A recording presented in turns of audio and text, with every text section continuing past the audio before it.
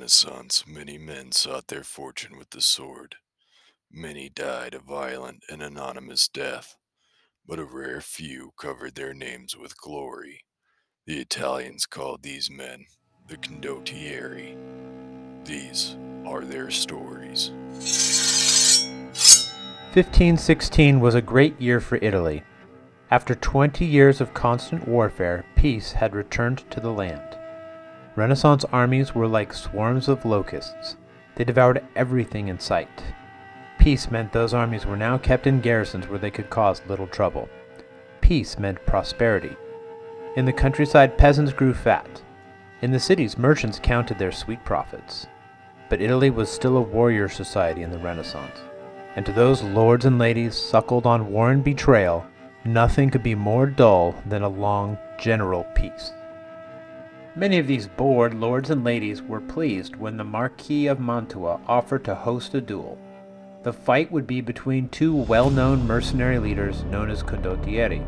The challenger was Count Hugo Pepoli, a captain of knights in the service of the King of France. He would be fighting a captain in the Papal army, the famous Count Guido Rangoni. Both men were from Bologna, a city renowned for its university and its skilled swordsmen. They were distant cousins. Hugo and Guido were both known to be courageous, and they both hated each other. In short, it promised to be one hell of a fight and a perfect escape from the tedium of peace.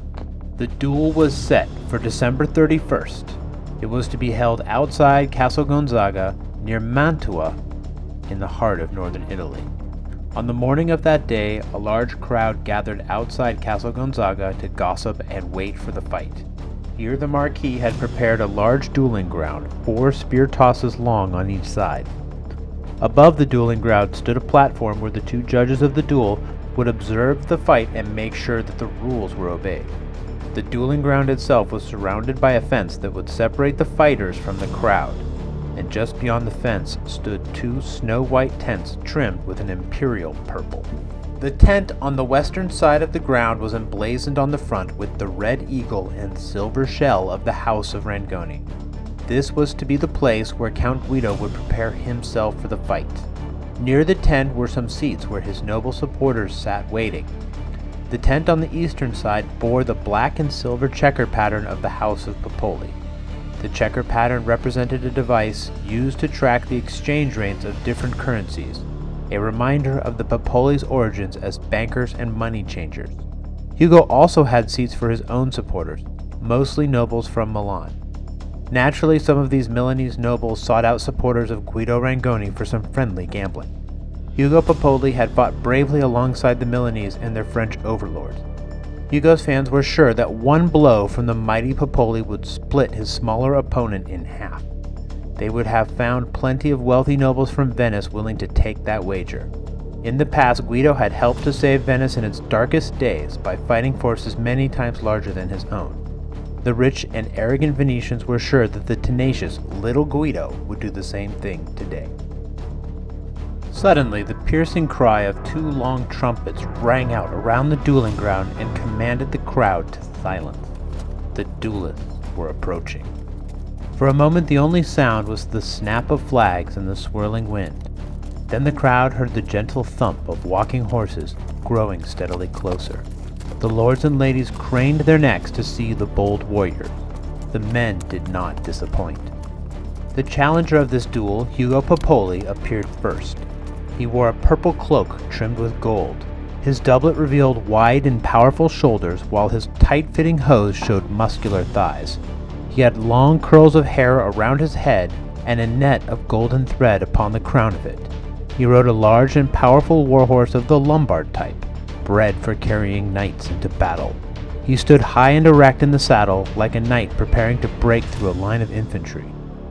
Guido Rangoni was just astride behind him. He too wore a purple and gold cloak. He had close-cropped hair and a small beard, and preferred simple clothing, letting his reputation speak for him. He had built his fame on lightning-fast cavalry raids, and he rode a smaller horse of Spanish ancestry. He sat this horse with the easy touch and silky grace of a man who lives in the saddle. As he reached the dueling ground, he brought his horse to a stop with a gently whispered word. Guido slid down and entered the dueling ground where the powerful Papal was already waiting. Nothing in Rangoni's stride demonstrated the least fear of his larger opponent. A fresh round of speculation broke the silence. New bets were placed as the odds shifted towards Papal. In combat, size matters. Both men presented themselves to the judge on his wooden platform above the dueling ground. The judge rapped his staff on the platform for silence. He solemnly called upon Papal and Rangoni to be good Christians and to forgive one another. A soft laughter rippled through the crowd. The judge's words and grave demeanor were just theater. There was no way these men were not going to fight. Guido Rangoni and Hugo Papal played their part in this little farce. They angrily refused the judge's request. They had been trying to fight this duel for 3 years, and now they had their day. There would be blood. The judge enumerated the many insults that Guido Rangoni has made against Hugo Papal. Most notably, Guido had called Papal a coward. Then came time for the election of weapons. Hugo Papal made the original challenge for this duel. This granted the right to choose the weapons to Guido Rangoni. Every ear in the crowd strained to hear his words. Rangoni declared the fight will be with swords, and the duelist would wear only a bronze gauntlet for armor. He presented the weapons chosen for inspection by 2 famous warriors, who then nodded their approval. "And the duel will be fought to first blood?" Asked the judge. Rangoni stated the duel would be fought to completion, to the death. Excitement buzzed through the crowd. Who had ever heard of such a duel taking place? Many here had worn the blood of their fallen enemies upon their clothes. But a duel to the death without armor? It was reckless, practically suicidal. Once Rangoni and Papal retired to their tents to dress for the fight, the judge rapped his staff loudly once more. He made a solemn declaration to the crowd. "When the duel begins, you must remain silent. Upon the pain of death, none may cry out when a wound is given or received." Guido Rangoni was the first to emerge from his tent. In his right hand he bore a sword. A bronze gauntlet covered his left arm. His Venetian supporters cheered as he took his place before the judge. The French and their Milanese cronies made further insults about his short stature. A few minutes later, to the cheers of his own supporters, Hugo Papal emerged from his tent. He was dressed almost identically to Rangoni, save for one crucial difference. To keep his long, flowing hair in a bunch, Papal kept the net of golden thread upon the crown of his head. Rangoni objected to this net.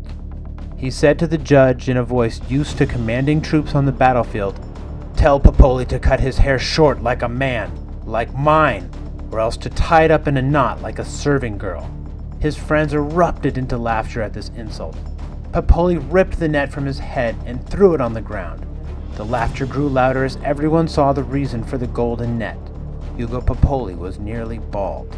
His face darkened with repressed rage at the laughter, and one look from him was enough to silence anyone laughing. Without a sound, the crowd watched the 2 men retire to their corners where their seconds waited. Then, at a signal from the judge, Rangoni and Papal emerged from their corners of the field. They stalked toward one another on the cat-like feet of skilled fencers. The duel had begun. L'Arte dell'Armi is pleased to present this 7-part series on the duel of Guido Rangoni and Hugo Papal.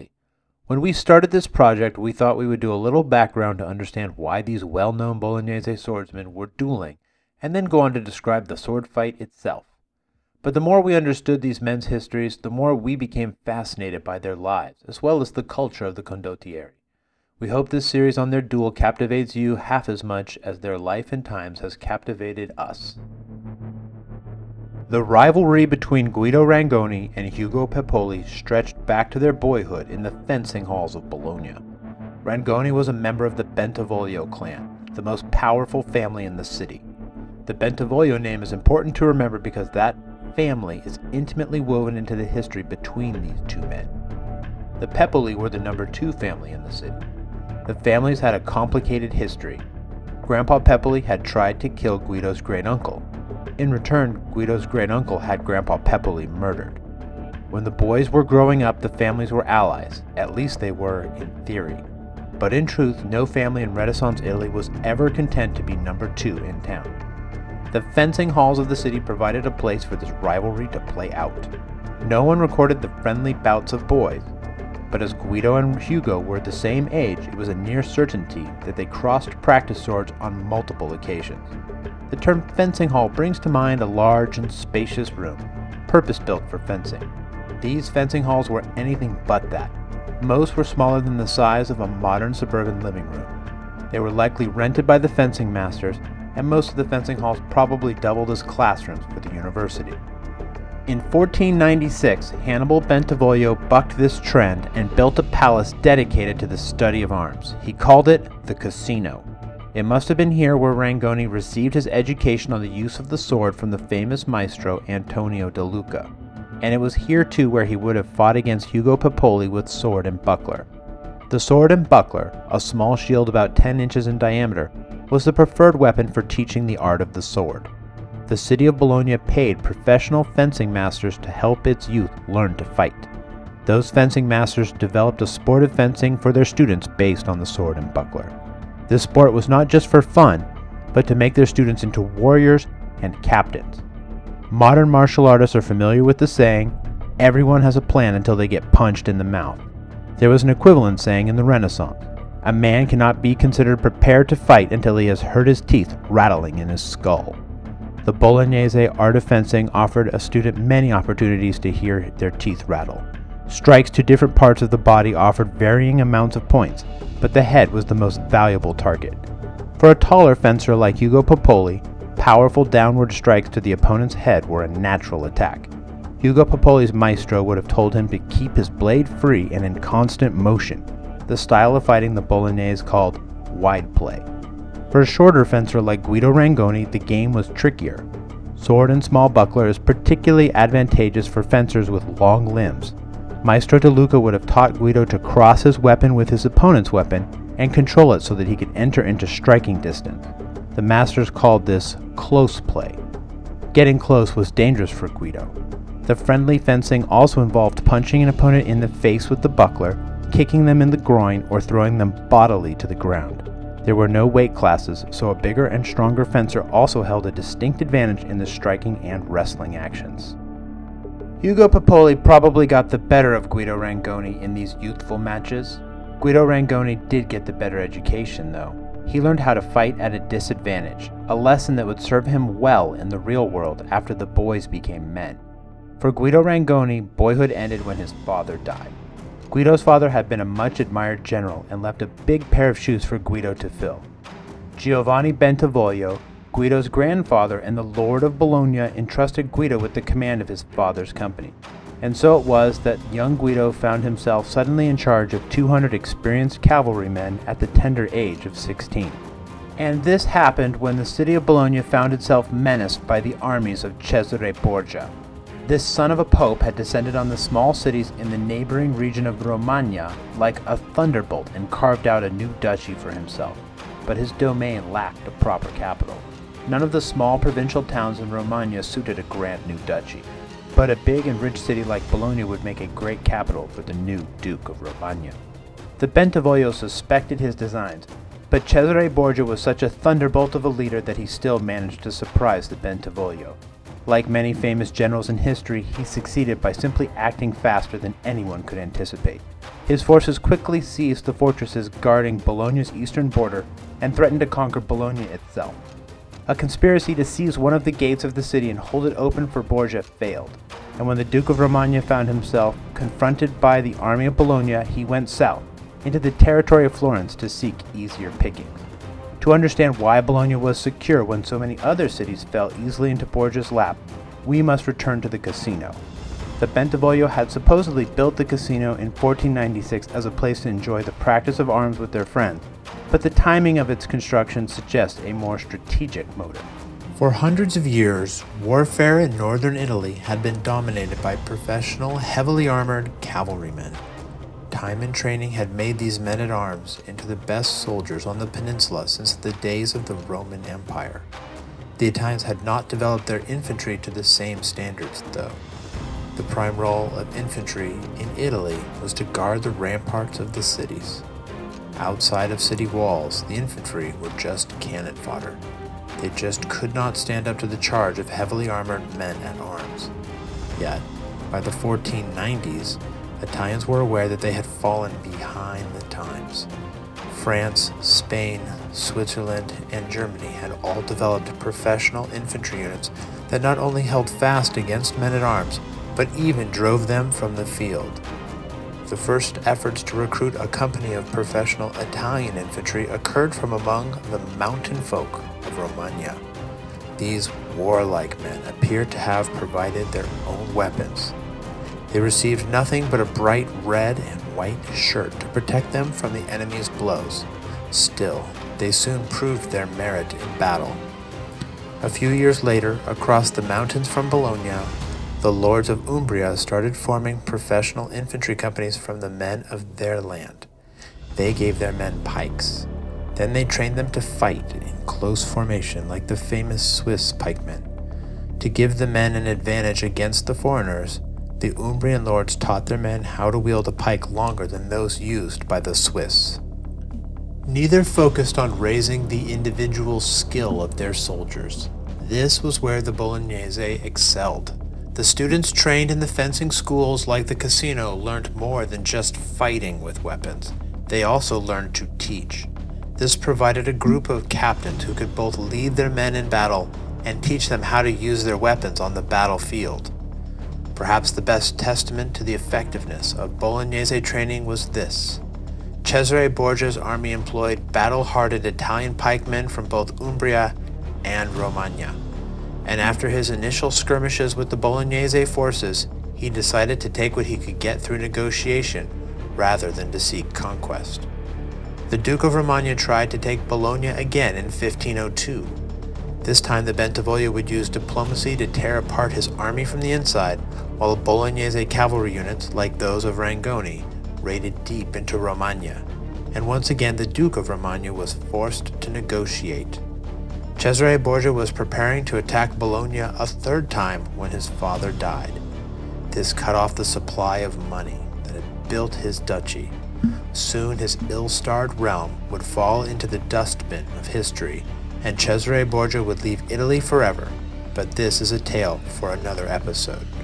Suffice it to say that Bologna successfully weathered the storm brought on by the Borgias and remained in the control of Guido Rangoni's family, and the training in arms taught in Bologna almost certainly played a large part in this victory. In later years, Bologna would be a go-to for the Republic of Venice whenever they needed to recruit top-shelf infantry. We do not know what Hugo Popoli was doing at this time, but Guido Rangoni was almost certainly drawn into the war between Florence and Pisa. One of his uncles was the commander of the Florentine force. In this Florentine army, Guido Rangoni would have been fighting alongside some of the most famous warriors in Italy at that time, men like Pietro del Monte and Mancino da Bologna. The skill of the swordsman was not enough to conquer Pisa, and this war was ultimately unsuccessful for Florence. Julius II, the new pope, objected to the Bentivoglio serving as condottieri. He commanded the Lord of Bologna to keep his family from working as mercenaries. Giovanni Bentivoglio objected, asking how could a father be expected to keep his children from making their way in the world. That was enough for Pope Julius to decide it was time to oust the Bentivoglio from Bologna. He wanted the city under his own control, and the Bentivoglio had given him an excuse. He excommunicated the family and raised an army to send them packing. Once again, Bologna had to put an army into the field to fight off an invader.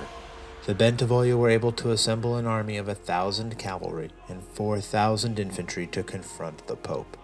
But as the papal army slowly made its way to Bologna, the political situation grew worse for the Bentivoglio. One by one, their allies in northern Italy abandoned them. They had paid 6,000 ounces of gold to the King of France for protection, but he too refused to help the Bentivoglio. Bologna sent messengers to negotiate with the Pope, but he was not interested in talking. He was coming to liberate Bologna, whether they wanted it or not. To turn up the heat against the Bentivoglio, he placed the entire area of Bologna under interdict.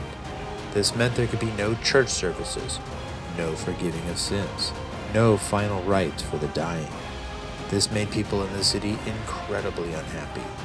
To keep a rebellion from breaking out, the Bentivoglio had to pull garrisons away from the castles in the countryside and focus on holding Bologna.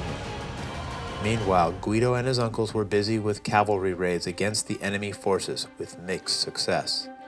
But without garrisons, the fortresses in Bolognese territory fell one by one to the Pope's army. The Bentivoglio's main hope was to keep control of their city and wait for the Pope's coalition to fall apart. Hopes in Bologna were raised when riders discovered an army marching toward the city under the French banner. Had the French decided to honor their agreement after all? Yes, as it turned out, the French were there to honor their agreement with Pope Julius II. In exchange for 3 new French cardinals, the King of France had agreed to conquer Bologna for the Pope. The French first stormed the nearby fortress of Castelfranco. Then, just in case the Bolognese did not get the message, the French started a cannonade against the walls of Bologna itself. Then the French general presented the Bentivoglio with an ultimatum. They could either leave the city with all the wealth they could carry and head into a comfortable exile under French protection, or they could remain in Bologna and watch the city be sacked and its people slaughtered. And so it was, on the night of November 2nd in 1506, that the city of Bologna witnessed a strange sight. A vast armada of wagons rumbled along the streets of the city, from the Bentivoglio Palace in the heart of Bologna to the city's westernmost gate. From there, the wagons continued across the drawbridge of the Gate of St. Felix, and then trundled off into the dark countryside beyond. The wagons were laden down with silks and silver plate and sundry other valuables, practically a king's ransom. Guido Rangoni, along with 500 other men of note, joined the Bentivoglio in exile. Some bounced along on fine horses, others tread the roads afoot. They were soldiers and allies of the Bentivoglio family. This procession of wagons rolled on westward along the ancient Roman highway known as the Via Emilia.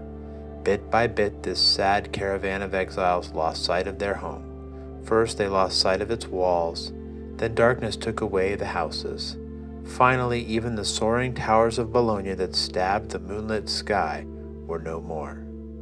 We can only guess what the people of Bologna made of this exodus. The Bentivoglio had been popular. Under their 50-year leadership, the city had enjoyed a period of peace and prosperity long unseen in the turbulent city of towers. It's safe to say the ordinary townsmen breathed a hefty sigh of relief when they departed. The city would be spared. They would be spared. The Pope thought it proper to give the people of Bologna a chance to celebrate their liberator. Julius II had named himself in honor of the great Roman general Julius Caesar. The Pope reckoned himself a modern-day Caesar and made his triumphant entrance into Bologna in suitable style, being carried about like a Roman noble of old. His lackeys distributed coins bearing his face, struck to commemorate the day he freed Bologna from its oppressive overlords.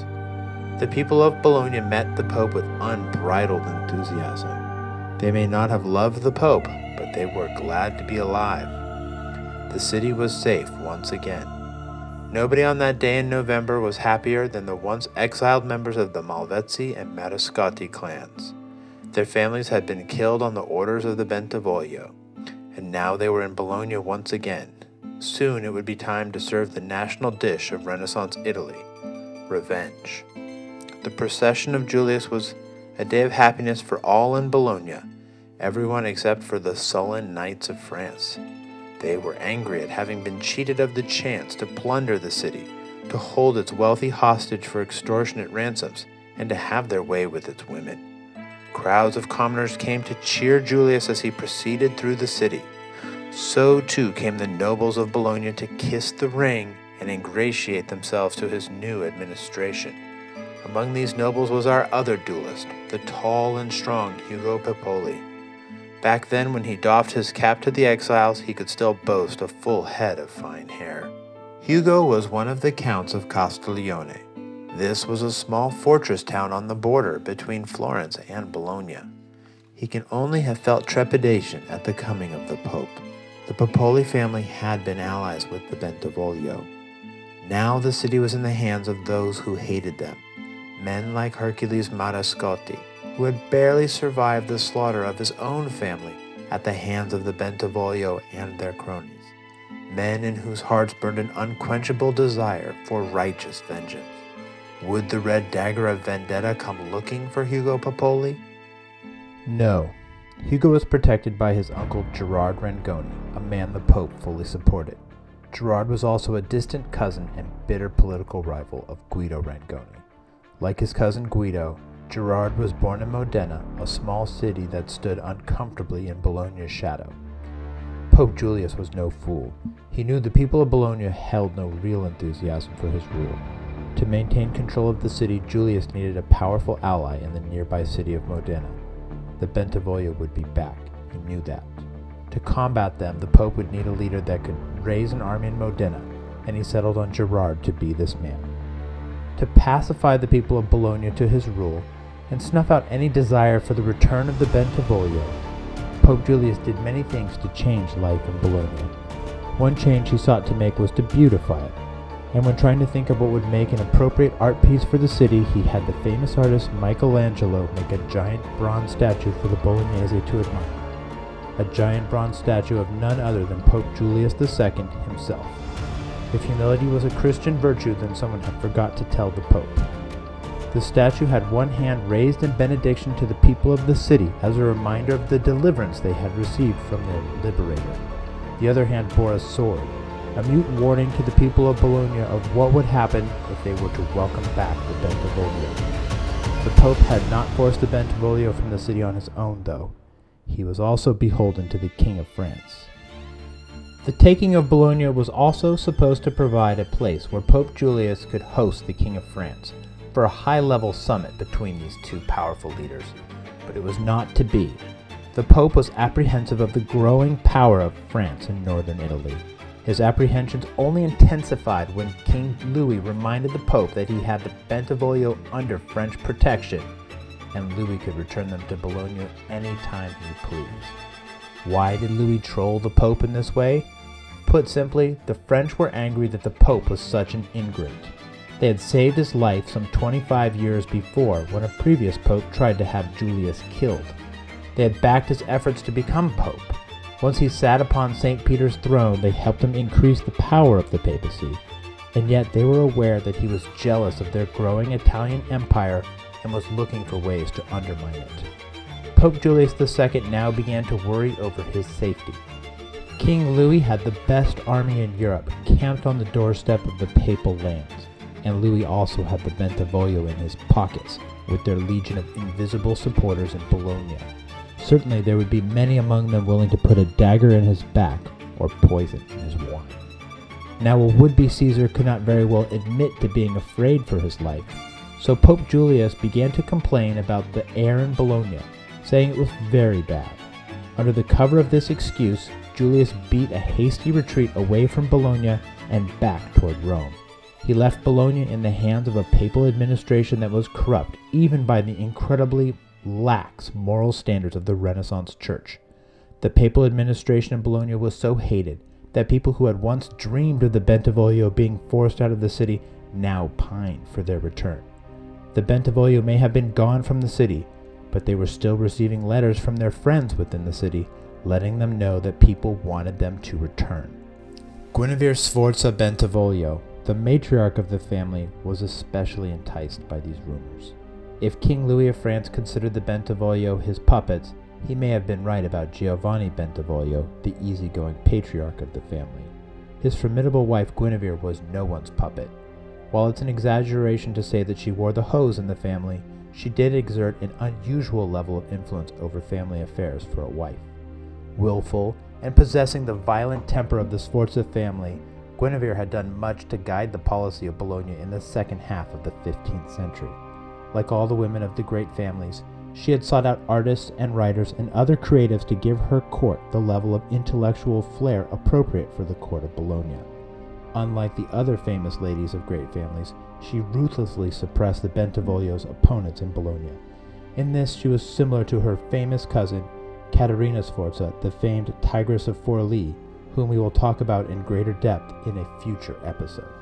When Guinevere and Giovanni discovered a plot in 1488 by some members of the Malvezzi family to assassinate the Bentivoglio and take control of the city, she pushed for a complete revenge against the entire Malvezzi family. It did not matter whether individuals were complicit or not. Giovanni reluctantly agreed to this policy. Cronies of the Bentivoglio murdered almost the entire Malvezzi clan, from its great patriarch down to its toothless babes. The severity of this response did much to shift opinion against the Bentivoglio family in Bologna. Giovanni would later regret this choice, as we can see 13 years later in 1501. That was when the forces of Cesare Borgia were on the cusp of attacking the city. As mentioned, when Borgia was rampaging near Bologna, there was a plot by people inside the city to seize a gate and open it for him. The men wanting to do this were members of the Maestro family. Giovanni wanted to achieve the impossible for a Bentivoglio patriarch, to die of old age. His father, his grandfather, and his great-grandfather had all been murdered by Bolognese. Knowing that vengeance begets vengeance, he had always sought a moderate rule over Bologna. But his wife Guinevere was a Sforza, and to a Sforza it was better to kill 1,000 innocents than to let a single guilty man go free. So back in 1501, Giovanni Bentivoglio had tried to keep the Maestro plot a secret from Guinevere. He knew how she would respond. Unfortunately for Giovanni, his wife's lover found out about the plot and told her of it. Giovanni only wanted to punish the 4 men directly implicated in the plot. If he thought Guinevere was going to be satisfied with that, he had another thing coming. Guinevere was sure other members of the Maestro family were involved. She needed to make sure all of the guilty ones were killed. It was not so much a guilty until proven innocent as it was a kill them all and let God sort them out. Guinevere summoned her equally ruthless son Hermes. She convinced him to do what his father lacked the stones for, to make sure all of their enemies were dead. One night, Hermes gathered a group of the most wicked cutthroats he could find. He sent one detachment to make sure the gates of the city stayed shut. He led the rest on a murderous rampage throughout Bologna that left nearly 300 dead. When morning came, almost the entire Maestro clan lay dead or dying in the streets, along with anyone connected to them by marriage or business. She was pleased to know that anyone who might be guilty was dead. Giovanni was horrified, but he did not punish his son. Thus, Guinevere was no pushover. No king and no pope was going to tell her what to do. And what she wanted to do was to return to Bologna. She was 67 years old and in failing health. Guinevere knew she did not have much life left in front of her. She simply wished to finish her days in the country house that she loved so much just outside of Bologna. A wish that Pope Julius refused time and time again. When the Pope started making plans to leave the city, she called upon her grandson Guido, as well as her sons Hermes and Hannibal, to raise an army strong enough to take back Bologna. She would pay for it by selling off all her jewelry and all her other worldly possessions. For the bad son Hermes Bentivoglio, the choice was easy. He had nothing to lose and everything to gain. It also offered the chance for a pleasant bit of mayhem. His older brother Hannibal had a trickier decision. Hannibal was married to a sister of the powerful Duke of Ferrara. In early 1507, this duke was closely allied with Pope Julius. The duke was giving shelter to Hannibal's wife and his many children and protecting them from Hannibal's enemies. But the pull to return home was too strong for Hannibal to resist. The Bentivoglio boys began recruiting from around Mantua. Their mother helped them to find troops around Milan as well, where the Sforza name commanded great respect. Upon hearing of this, Pope Julius put a price on each of the brothers' heads: 4,000 ducats if brought to him alive, or 2,000 ducats dead, roughly equivalent to $20 million in modern currency. He also promised forgiveness and a chance to return home to any exiles that rid him of these troublesome brothers. For Guido, it was never a choice. As soon as he heard of the Pope's plan to leave, he began raising troops. Though it would anger his overlord, the Duke of Ferrara, Guido's ultimate duty was to restore his family to Bologna. By the end of March, he and the other Bentivoglio allies in the area around Modena managed to assemble a force of 4,000 men. The brothers came with another 2,000 men and joined their allies at Guido's castle of Spillamberto on the border between Modena and Bologna. Then they prepared to invade Bolognese territory. Guido became the leader of one of the divisions of the army with thousands of men at his command. As he crossed the river from his ancestral domain and led his troops into Bolognese territory, his mind must have run with 1,000 anxieties. Yet he was smart enough to know that the campaign to retake Bologna turned upon a single question. What would the people of Bologna do when he and the Bentivoglio brothers approached the walls of the city? Would they revolt and open the gates of the city, or would they take arms and guard the ramparts? 100 miles to the west, an ailing old woman who longed to end her days in the country home she loved clung to life a little bit longer and wondered the same thing.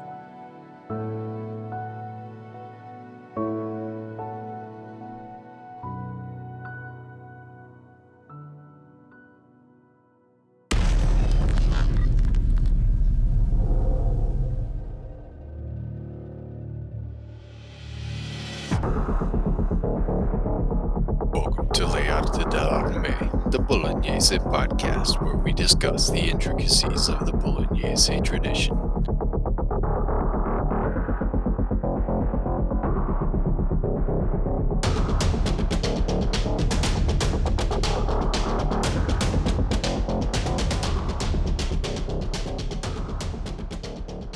Thank you for that awesome presentation of the first installment of this story, Stephen. And I got one question for you before we can move anywhere else in our discussion of what we just heard. Are we going to leave Mancino of Bologna as a footnote in this story? Oh, man, we cannot do that. We cannot leave Mancini. He'd come back from the grave and kill us, whether we were on a horse or not. Hey, man, maybe he read Marazzo's How to Fight Somebody on Horseback. He probably was doing it. Yeah. Marazzo might have cribbed his notes off of encounters of the notes from the encounter with Mancino. He might have. So, Mancino of Bologna is kind of a badass. I mean, there's no ifs, ands, or buts about it. This dude is one of the coolest characters that I think we found in our research. So let's just kind of go through some of his timeline up to the point of where we're at in the story, So I think that way we have a little bit of background. he's the condottieri as we wish all the condottieri were. He's simple and he's badass. Yeah, for sure. So he kind of starts out in the pay of the Sforza, serving Milan, and right about the time when things are starting to get a little iffy, when they're not sure if the French are going to come down. The Borgias are wreaking havoc as much as they can, and I mean, things are still relatively peaceful, but they're about to just explode. But then something happens, we don't know what, and he gets kicked out of service with the Sforza. So he's no longer serving Milan, and he's just out and about, and So my take on this is he was at a duel, and he saw some guys dueling, and he found some guy to challenge to a duel. It's like, I don't have a job, I have a sword, let's fix this problem. Yeah, no, for sure. And it turns out to be like this really badass duel, because he fights this duel in front of the Marquis of Mantua, Giovanni Bentivoglio, Ludovico Sforza, Alfonso d'Este. Like, we're talking about like heavy hitters All in the northern big heavy Italy. hitters. Yeah, that's everybody. That is everybody there. Right. So he fights this duel against this guy, Giovanni Bernardino Caracciolo. Caracciolo. Caracciolo. And he wins. And so this is kind of like some gladiatorial sport sort of thing where he's fighting this duel surrounded by like all these nobles. Right. Probably most of their court and most of their generals and most of their condottieri, and I mean, you probably have a nice little amphitheater full while he's fighting this battle. But he gets rewarded with some pretty cool stuff. Yeah, and this was not a cheapy battle. It took um, Caracciolo did not just surrender after taking like one little itty bitty wound. I mean, according to the account we have, it's 4 wounds he takes, so he's probably near death Yeah. when he finally is surrenders to Mancino de Bologna. So this was a real earned victory, not a cheapie. And I guess that's probably why um, he's so heavily rewarded. Yeah. And so in this, Ludovico Sforza gives him a jupon and arms him as a knight, which, Yeah. obviously increases his stage. I mean, that's a huge thing. That's I mean, just a giant jump up. I mean, yeah. it's like if somebody in one of those NBA where they like have the free shooting competition. Be literally like somebody from one of those winning one of those free shooting competitions, and the team signing him on the spot to a contract as a starter for the team. I mean, that's Yeah. how big of a comeuppance this is in the world for Mancino. Yeah, I mean, from this point forward, this dude is a knight. I mean, that's even from a class perspective. I mean, you're talking about going from, unrecognized nobility to recognized nobility. Right, and and he's not just rewarded by Ludovico Sforza. He gets stuff from the Marquis of Mantua. He gets stuff from Giovanni Bentivoglio. I mean, everybody is impressed with this guy. So he really just moved up in the world. I mean, basically they're bidding against each other. It's like Shark Tank, right? They're Yeah, like, yeah. hey, you come with me, man. I'll make you a captain. I'll pay you this much, and then finally Sforza's like, I win. I will make you a knight. Nobody can beat that. Yeah, that's So he awesome. becomes a knight to the top dog in northern Italy at the time, Ludovico Sforza. Yep. So, I mean, we can imagine this being just a tremendous event, obviously, and talk about going from rags to riches. You're fired from your job Right. as a and in your Right. military career, and then Right. the next thing you know, you fight a duel and you're a knight. Um, so then the next real kind of like historical data point that we have with Mancino is him fighting another duel. Because This is a guy from Milan, all right? yeah. So we have Morgante from Milan, and this duel is pretty weird because there's this kind of coincides with a time when Milan was courting the French. So Charles was about to come into Italy, and Ludovico had pretty much committed himself that he was not going to try to contend with the French and keep them from crossing the Alps. Right. Now, this caused a lot of drama, and we'll talk about this in future episodes for sure, because there are a lot of characters here that we want to talk about, where his cousin, Caterina Sforza, was on the other side of this coin and trying to protect her assets, and she's in close communication with Giovanni Bentivoglio, who's married to her cousin, and they're trying to decide what they're going to do, whether or not they're going to side with the French or whether or not they're going to side with the Pope, and or I guess just the general Italian sphere at this point, because everybody's trying to figure out what the hell they're going to do if the Right. French invade. And Caterina actually decides that she will not side with the French. So the fact that she hires somebody to fight a duel, because that's really what happens here, is she hires Mancino to fight a duel with this guy, Morgante, and then Mancino drags this guy back to Caterina Sforza and presents him to Caterina Sforza. Huh. I wonder what Yeah. her motivation was for that. Yeah, it's pretty trippy. I mean, I don't know if it's related to that. I mean, unfortunately, as much as I searched, I could not find the historical details to really provide more information about what's going on at this time. The interesting thing is if this were like months later, it would make perfect sense. Because months later, Katerina Sforza's husband is murdered. And then she sends out a bunch of people to go find these guys and bring them back to her. Okay, let's not go down that rabbit hole. Caterina Sforza is an amazingly interesting story. We got to Okay, stay all right. focused on this All one right, here. all right, we'll stop. We'll stop there. But Yes, what I'm saying it is, totally makes sense. it would make more sense if it was It a would few make months way later. more All right, sense. Yeah. we'll leave it at that. Leave it at that. Yeah. Okay, so he fights this other duel, captures this dude, drags him back to Caterina Sforza, and we can imagine she has this guy tortured and murdered because she's Caterina Caterina Sforza. Sforza. And we'll leave it at that. Yep. All right, so then he gets sent to the aid of Pisa in 1497, which at the time Florence is fighting a war with Pisa, and our friend Niccolo Machiavelli is heavily involved in this fighting that's happening with the Pisans, which is also super interesting. Right. The never ending rivalry between those two cities. Yeah, absolutely. So then our next data point is when he's in Pistoia. I said, Right. yeah? And Just yeah. yeah, the Pistoians, there's a local lord and there's a faction that is loyal to the Pope and the Borgia. And there's a Republican faction that comes up and they decide that they are going to fight a civil war. Of course, Florence gets involved and they hire Mancino, or they request that Mancino Bologna come down and help out the Pistoians. And yeah, so let's kind of talk about what happens here. Right. And I think that's Cesare Borgia was coming was either shortly after this was actually invading Pistoia.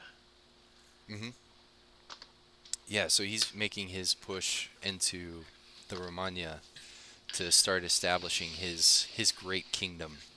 So they make him the captain general. So that's the big general, the head of everything, head of all their military, and they give him how much? 40,000 ducats. Dude.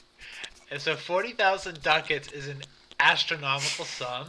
So if you want to compare to modern money, I'd like to say that a ducat is about $10,000. So they give him the equivalent to what is that, 40 million bucks, and he hires 1,500 guys. Now, generally speaking, to hire guys might cost about 2 to 4 ducats each. So Mancino de Bologna makes out big on this deal. He does, yeah. Yep, he absolutely fleeces them, and it's just the craziest thing.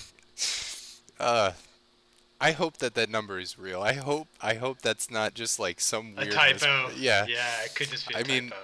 maybe that's supposed to be Florence. I don't know. Maybe. I don't know what the conversion rate is though. But all prices are almost always represented in ducats, so Yeah, yeah, it's just pretty ridiculous. But he ends up yeah. winning. He ends up securing Pistoia for this. They are the. Let me do this here real quick. Cancellieri. There you go. Yeah, Yeah. yeah. So that's what we get from that, and really that kind of makes him a thorn in Cesare Borgia's side because Borgia's ultimate objective is Bologna. Right. So He gets all these little podunk towns, but he doesn't have one legitimate city to call a capital that really, he can be proud of. yeah, I guess we should call him Count Valentino right now. Okay, all right, call him Yeah, Count Valentino. All right, yeah, sure. because that's what he styled himself as. But everybody knows him as Cesare Borgia.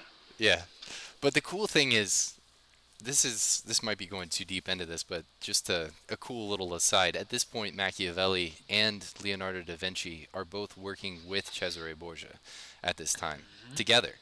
Yep. Um, and Da Vinci's going around and basically spying for Borgia, while Machiavelli is devising strategic plans for Borgia. Right. So, Borgia um, was very persuasive, apparently. yeah, yeah. We'll talk about a couple of those characters in later episodes too. Yeah. Yep. All right. Back to our buddy Mancino da Bologna. Yeah. So, All and right. and it ties right back into our friend Cesare Borgia because now Borgia actually makes his attempt on Bologna, and so Mancino goes from Pistoia to Bologna and returns to the service of Giovanni Bentivoglio, where he helps to defend the city of Bologna when Cesare Borgia starts approaching with his army. You want to talk about that a little bit? Yeah. So this is the second. This is his second attempt to Cesare Borgia's second attempt on Bologna, and so that was again the crown jewel he wanted to be his capital for the Duchy of Romagna, because Bologna was a cosmopolitan city, so the kind of city that artists and basically interesting court people would flock to, and Cesare Borgia, in order to maintain the status, needed to have a court of interesting people around him. So Bologna was just that enticing of a target. Um, so in this case, he is planning on making his attack on Bologna, and it doesn't go very well. And then we have the big conspiracy against Cesare Borgia, where his generals start to realize that once Borgia is finished with them, he's going to kill them off and add their domains to his Duchy of Romagna. So they decide to beat him to the punch, rebel against him, along with the Bentivoglio of Bologna, and they form a pretty weak little coalition that gets Cesare Borgia off the back of the Bentivoglio and gets him worried about maintaining control of the lands he has. So then he finds himself without a contract. Right. So he gets reduced down to 40 dudes to watch this bastion that guards the church of San Michele in Bosco, whatever's so special about that we don't know. And then then he straight has no job and no work. Yeah, and then he ends up in Ravenna, which is pretty interesting because there's something that's going on right now where after Cesare Borgia fails in taking Bologna, he starts focusing to the east and starts gobbling up towns and cities in the east. So he goes into the heart of Romagna and starts going after places like Cesena, and this is where he ends up pulling off his great coup, where he invites all of the Orsini to come visit him. Right? Yeah. So that's actually a little before this. So that's actually on New Year's Day or New Year's Eve of 1502. The coalition against Cesare Borgia collapses because all these people are all just so selfish and they've all betrayed him, so none of them can really trust each other. So they all try to get back into Borgia's good graces, and he's like, yeah, bros, don't worry about it. We can all be friends again. Hey, I'm going to be throwing a bitchin' party here in Senegalia. Why don't you guys come check it out, and we'll talk about plans for the new year. And they all come down to Senegalia, and, well, that doesn't go very good for them. He captures them, and Michelotto, his assassin, plays them a violin solo. We'll just leave it at that. Gotcha, His violin solo was so good that it carried them unto death. Yeah, so, but I guess, but this part here in October 15th. Oh, yeah, okay. Oh, like, sorry. at this point, you have an army, you have resistance against Cesare Borgia. Right, so then immediately, so Borgia's gone. So Borgia's dad dies that summer, and Borgia's laid up with malaria or something like that. So once Borgia's dad is no longer in the picture, he doesn't have the unlimited funds of the papacy to back his campaigns anymore. And basically everybody starts leaving Borgia's control. Like all the cities that he's just conquered say, we don't want you anymore. Or almost all of them. Yeah, so here we've got our friend Pandolfo Malatesta. Right. Who really kind of, on the behest of the Venetians, goes on a spree of gobbling up as much territory as he possibly can. Right, and he's married to a Bentivoglio. So he is, or he may actually be the son of a Bentivoglio, but he's intimately connected with the Bentivoglio family of Bologna. And it's from here that we have another awesome contract. I mean, ridiculous, 4,000 ducats. Yeah, compared to the other contracts that we end up seeing at this time. I mean, it's like double. I don't know what it is about Mancino. Just like, and maybe that's why money. Yeah, maybe that's why he's out of a contract so much. You know, because it's just like he's like, listen, I was knighted by Ludovico Sforza. You're not getting Mancino for cheap. I've had a $40,000 ducat contract. What do you have that could possibly entice me to work for you? Right? Right. Right. Okay, so So yeah, so he's basically undoing papal influence in Romagna. So he's taking them out of Rimini, and he's taking them out of Sant'Arcangelo, and then later he is taking them out of Cesena. And each of these cases, so well, at least in Ravenna, he's probably working with Venice, who had a deep vested interest in gaining control over Ravenna because it was a port city on the Adriatic. But then he's working with the local lords in Cesena to take them back. So one of the traditional big families of Cesena. yep. So then he goes with later on. He kind of finds his way into the service of Bartolomeo di Alviano, who's always going to be a character from now on, a very big Yes, player. We he's big player.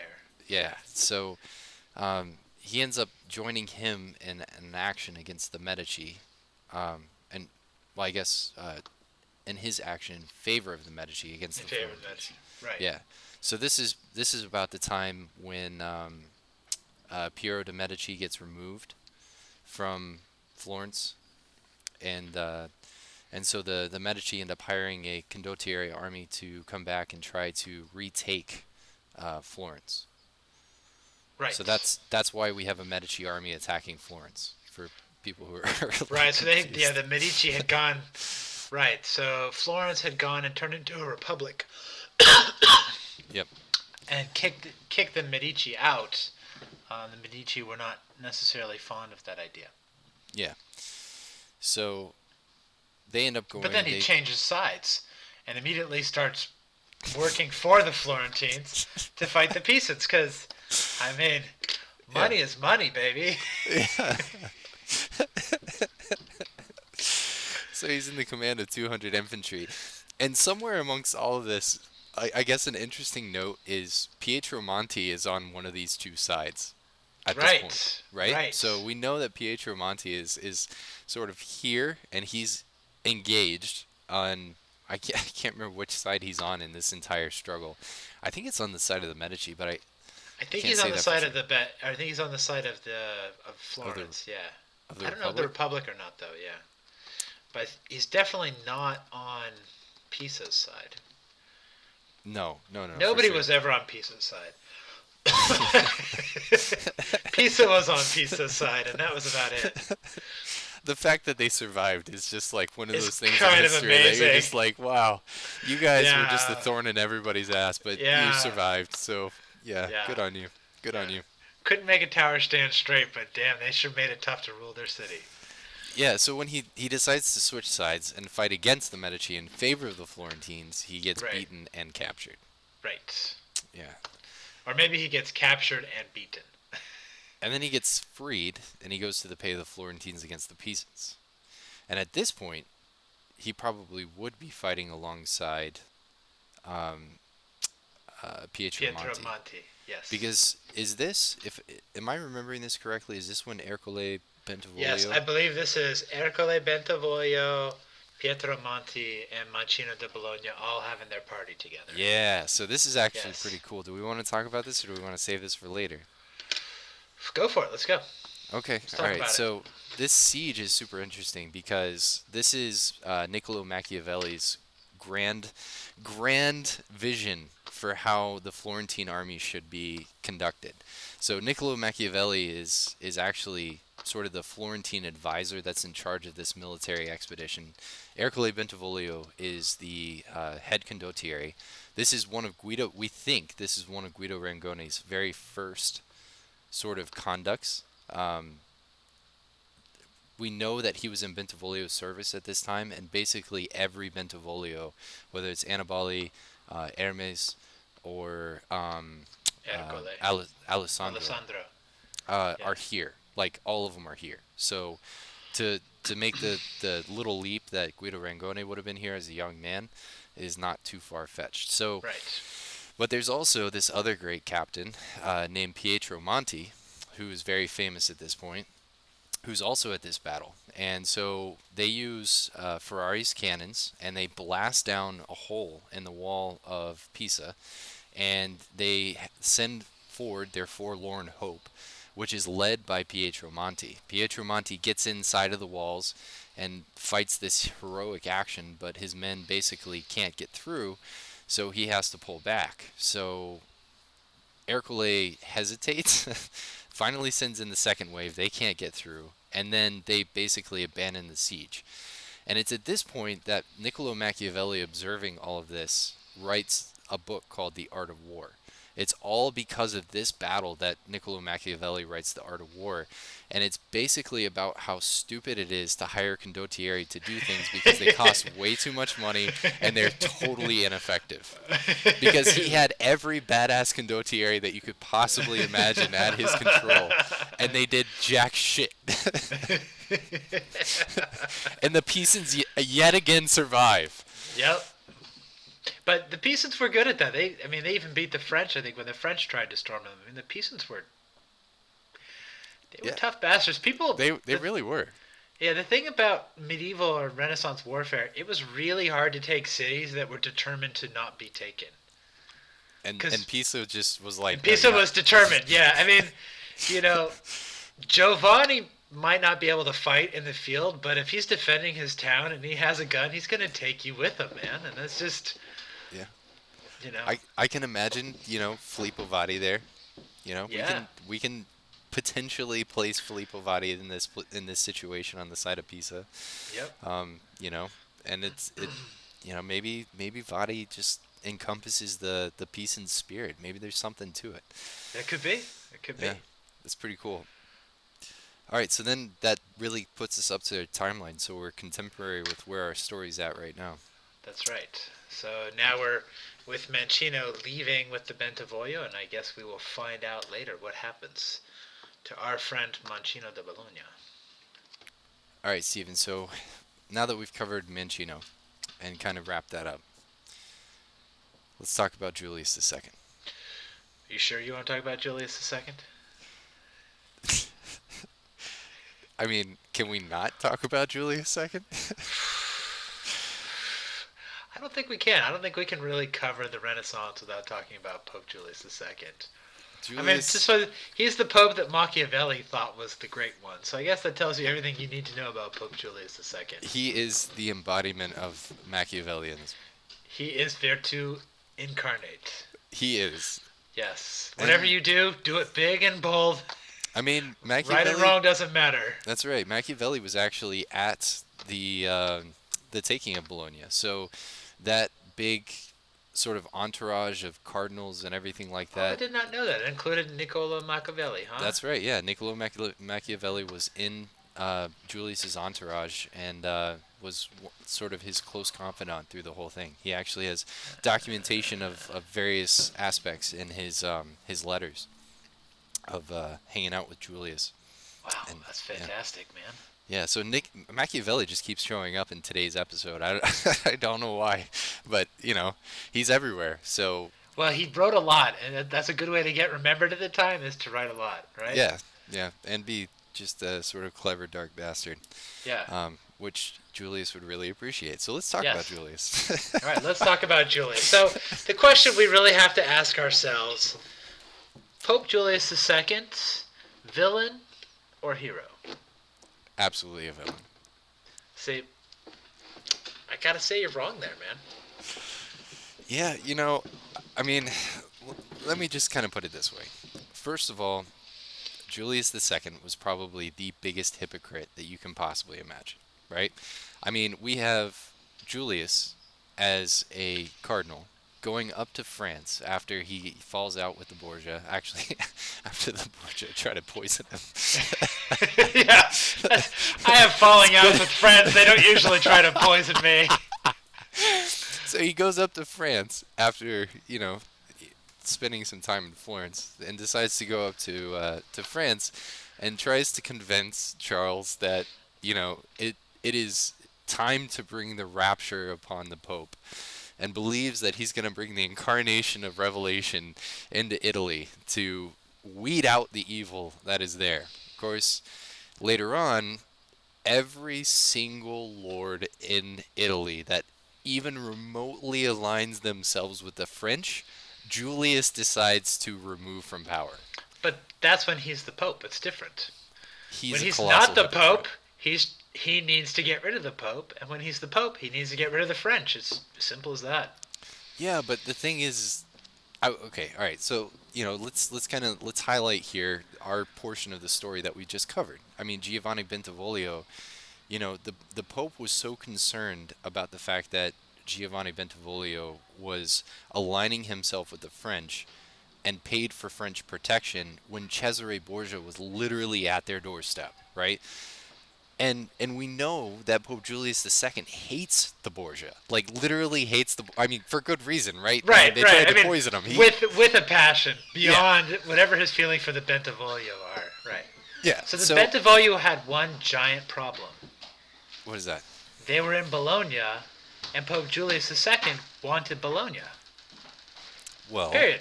End of I mean, story. he technically had Bologna. It's not like they were completely operating as an independent asset. They were basically independent, man. I mean, they were. Yeah. Bologna was nominally part of, like, the Papal States. I don't think they were kicking any cash to Rome, and they were basically setting their own tune. They were even making their own foreign policy, which drove him crazy. Yeah, yeah. I mean, I all right. So, I have something that actually kind of backs up your point here. Thank you for making my argument for me. So, there's actually there's a really great bit of this in Christine Shaw's Julius II, the Warrior Pope, where Oh, she. wait, just gotta stop for a sec. Amazing book, by the way. If you're interested in the podcast, read Dr. Christine Shaw's book. It's on Julius Caesar, or Julius Caesar, Julius II. It's awesome. Anyway, Yes, I second that. I also, I mean, while we're at it, let's just say read all of her books. read all of her books. Yeah, Yeah, she's an amazing writer. through all of our research, I've gotten, the Italian Wars that she wrote with Michael Mallet and Barons and Castellans, which is also fantastic and just provides so much awesome information. So she's an incredibly valuable resource. So, the point that I want to point out here is she mentions the fact that the Bentivoglio built a cathedral next to the papal cathedral that was bigger. And so the real reason why Julius II was so jealous is because Giovanni Bentivoglio had a bigger cathedral than him. Okay, that's totally Julius II. Yeah, he had to be the biggest Italian in town, always, every time. All right. So what's your counterpoint? My counterpoint about him as a hero, it's very Sure. simple. It's Italy. It's in the Renaissance. You've got one job when you take over the papacy or any chunk of land, and that is increase the size and stability of your holdings. If you have to lie, cheat, rob, steal to do that, that's the rules of the game. If you don't like it, you should have found another time to be born. And you know what? Who does that? Who does that in spades? Pope Julius II. He takes a bankrupt, falling apart papal states. It's been ruined by the Borgia, who are both immoral and stupid. It's a bad combination. And their little thing that they've woven together through conquest falls apart like a house of cards in the face of a strong breeze once it doesn't have the trickle of papal money to support it anymore. Julius comes in there. He fixes the finances.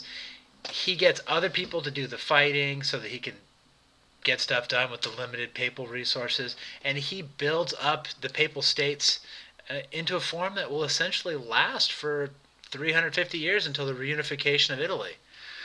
And may not like how he did it, but that was the game, man.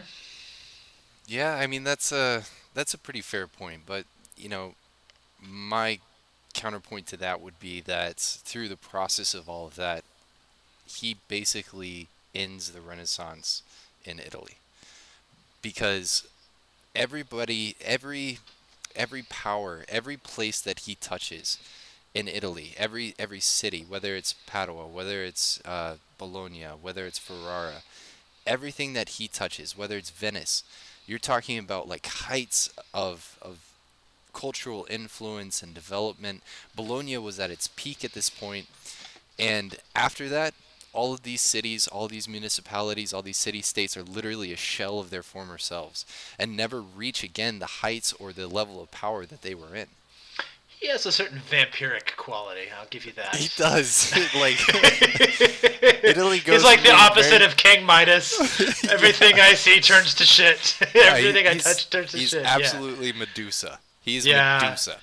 Yeah, that's true. So one of the things that is hard for us to recognize in the modern era is just how much more advanced Northern Italy was than everybody else in Europe at the time. Like Yeah. we kind of tend to think of Italy as the sort of fun pizza pasta land where people talk with funny accents.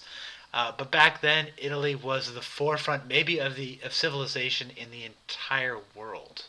Yeah. I mean, the crazy thing is, and as we look at this from this perspective, you, like we think about France and the Holy Roman Empire as being these big players, the Papal States and the Spanish and things like that.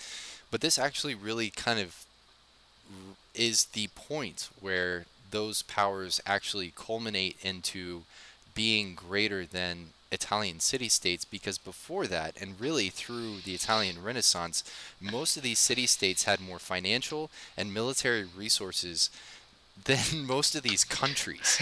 Yeah, that's true. You know, and it's hard to imagine, right? Yeah, like London wouldn't have even been would have been only a moderate-sized city in northern Italy at the time. It'd been like, oh yeah, that's London. Yeah, that's a nice-sized little town over there. Right. I mean, they dwarfed. I mean, except for Paris, they dwarfed all the other cities in Western Europe. They did, and with their a lot of these republics or kingdoms, like if you think about Naples or Milan, Right. or another republic like Venice, these guys had the military might where if they wanted to go toe to toe with the Holy Roman Empire, they could have. Like mano a mano, they could Right. have easily defeated the armies of the Holy Roman Empire, and that's crazy to think about. It is.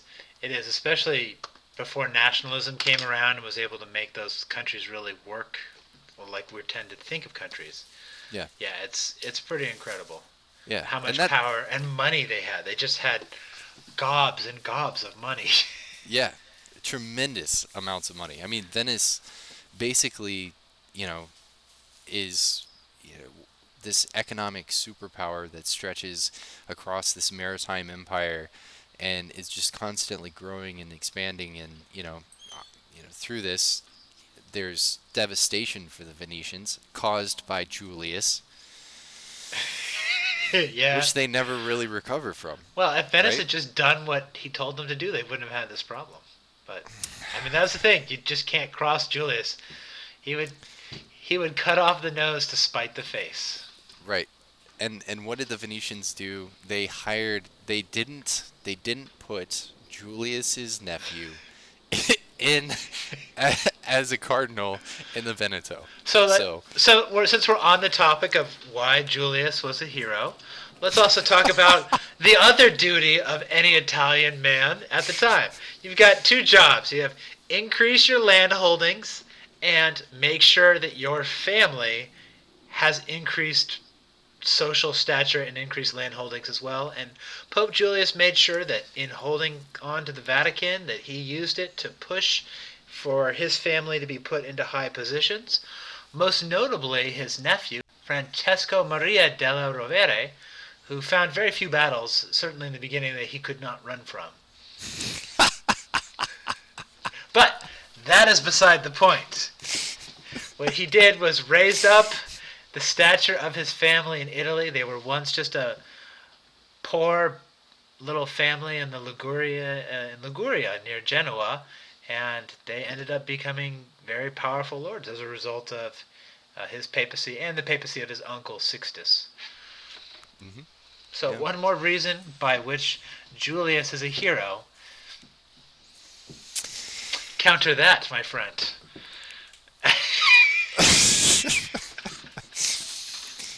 Yeah, yeah, yeah.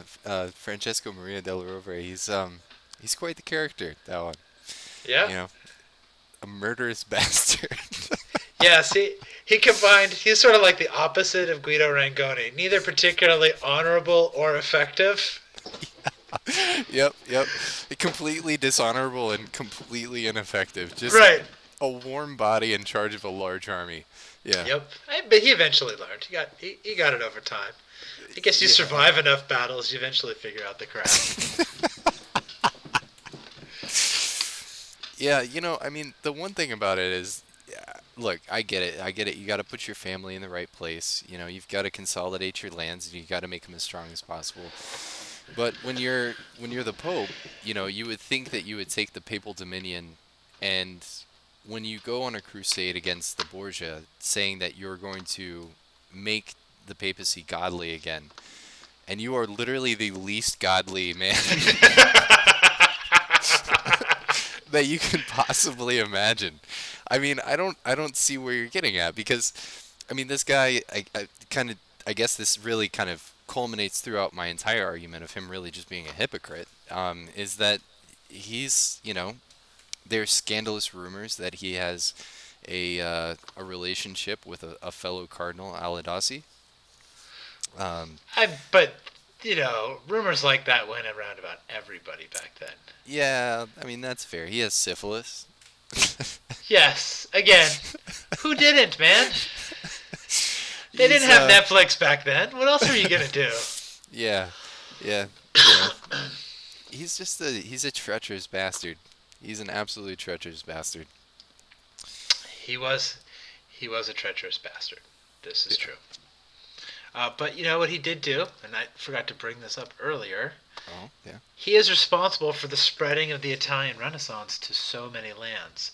So, although he sucked the life out of cities like Bologna and Perugia and basically took them from their leading roles in culture, and really actually kind of took Venice off its pinnacle too, and mostly kind of kicked the stool out from underneath Italy, um, that forced a lot of Italians to go seek employment in other countries. And by doing so, they've spread the culture of Italy to the courts of France and to the streets of England, to Germany, and even most notably to Denmark, where um, the famous Italian fencing master Fabrice was employed by the King of Denmark. Yeah, Christian. Yep. That's right. And so people like to talk about what a great master he was, but I've always been wondering if he was so great, why he had to go to Denmark to get his money instead of staying in Italy Mm. like Capoferro did. But what do I know? Well, yeah.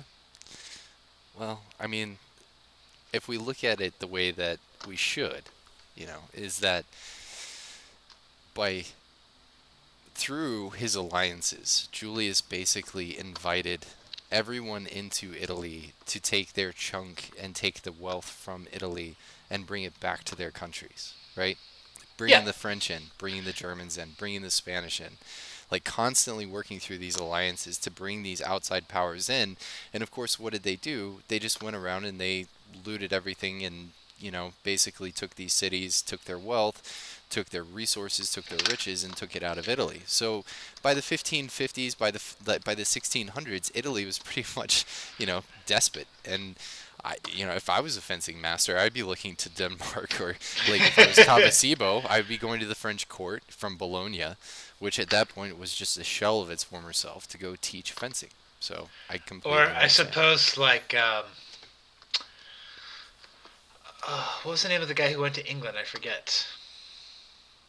Oh, is it Salviolo? Saviolo, yeah. So Saviolo, unfortunately, had to go all the way to England to get a job. When we're done, if we can link this in, there's this great recipe I'm going to try and find and read it out aloud, where the guy totally trash talks England and kind of like lays the groundwork for how these Italians felt about having to leave Italy. Nice. Cool. Okay, so I want to wrap this up. There's another person from Denmark, Erasmus, one of the famous sort of humanist thinkers of the time. He wrote a fantastic satire called Julius Exclusus. right? And I want Right. to read just a little bit of an excerpt from Julius Exclusus and kind of give people a background of this. It is definitely worth reading. You can find a PDF of it, and I highly recommend that you read all of it because it's hilarious. Um, it's great satire, on par with the modern satire that we see today. It's right up there. It's excellent. But he basically, Julius dies. Spoiler alert. And he goes to heaven, and he knocks on St. Peter's gate, and St. Peter is like, "Hey, why are you knocking on my gate?" And Julius is like, "Hey, don't you recognize me? I'm the Pope."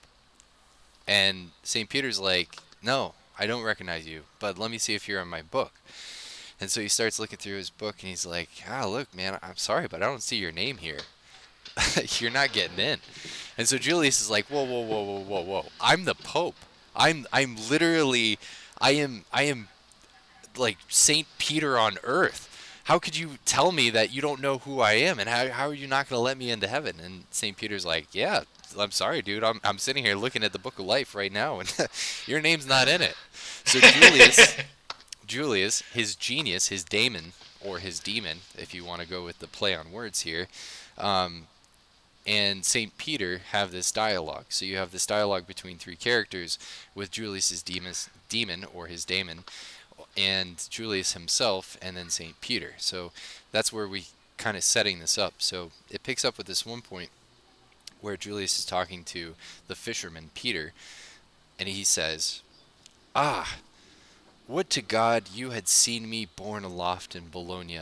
The horses and chariots and marching battalions, the galloping generals, the flaming torches, the pretty page boys, the streaming platters, the pimp of bishops and glory of cardinals, the spoils of trophies and heaven-splitting cheers, and the blade of trumpet and thunder of cannon and largesse, flung to the crowd, and I, borne aloft, head and author of all, Caesar and Scipio were nothing to me." St. Peter says, "Oh, enough of your triumphs, you baggard soldier. You suppress in hatefulness even those pagans, you who, while claiming to be the most holy Father in Christ, have caused thousands of Christian soldiers to be killed for your own personal advantage, who have created only new legions of the dead, and who never, by words or deeds, brought one single soul to Christ. By the bowels of the Father, O you worthy vicar of the Christ who sacrificed himself for the good of all mankind, you, to preserve yourself, who, accursed skin, have driven to their deaths entire populations." Nice. Yeah. So that's from Erasmus. And Erasmus actually knew Julius. So Erasmus was in Bologna. He No was in fooling. Bologna. Yeah, he was in Bologna. And when Julius came into Bologna, Erasmus was so stricken by his experience with Julius and with what had happened in the city of Bologna, he wrote Julius Exclusus.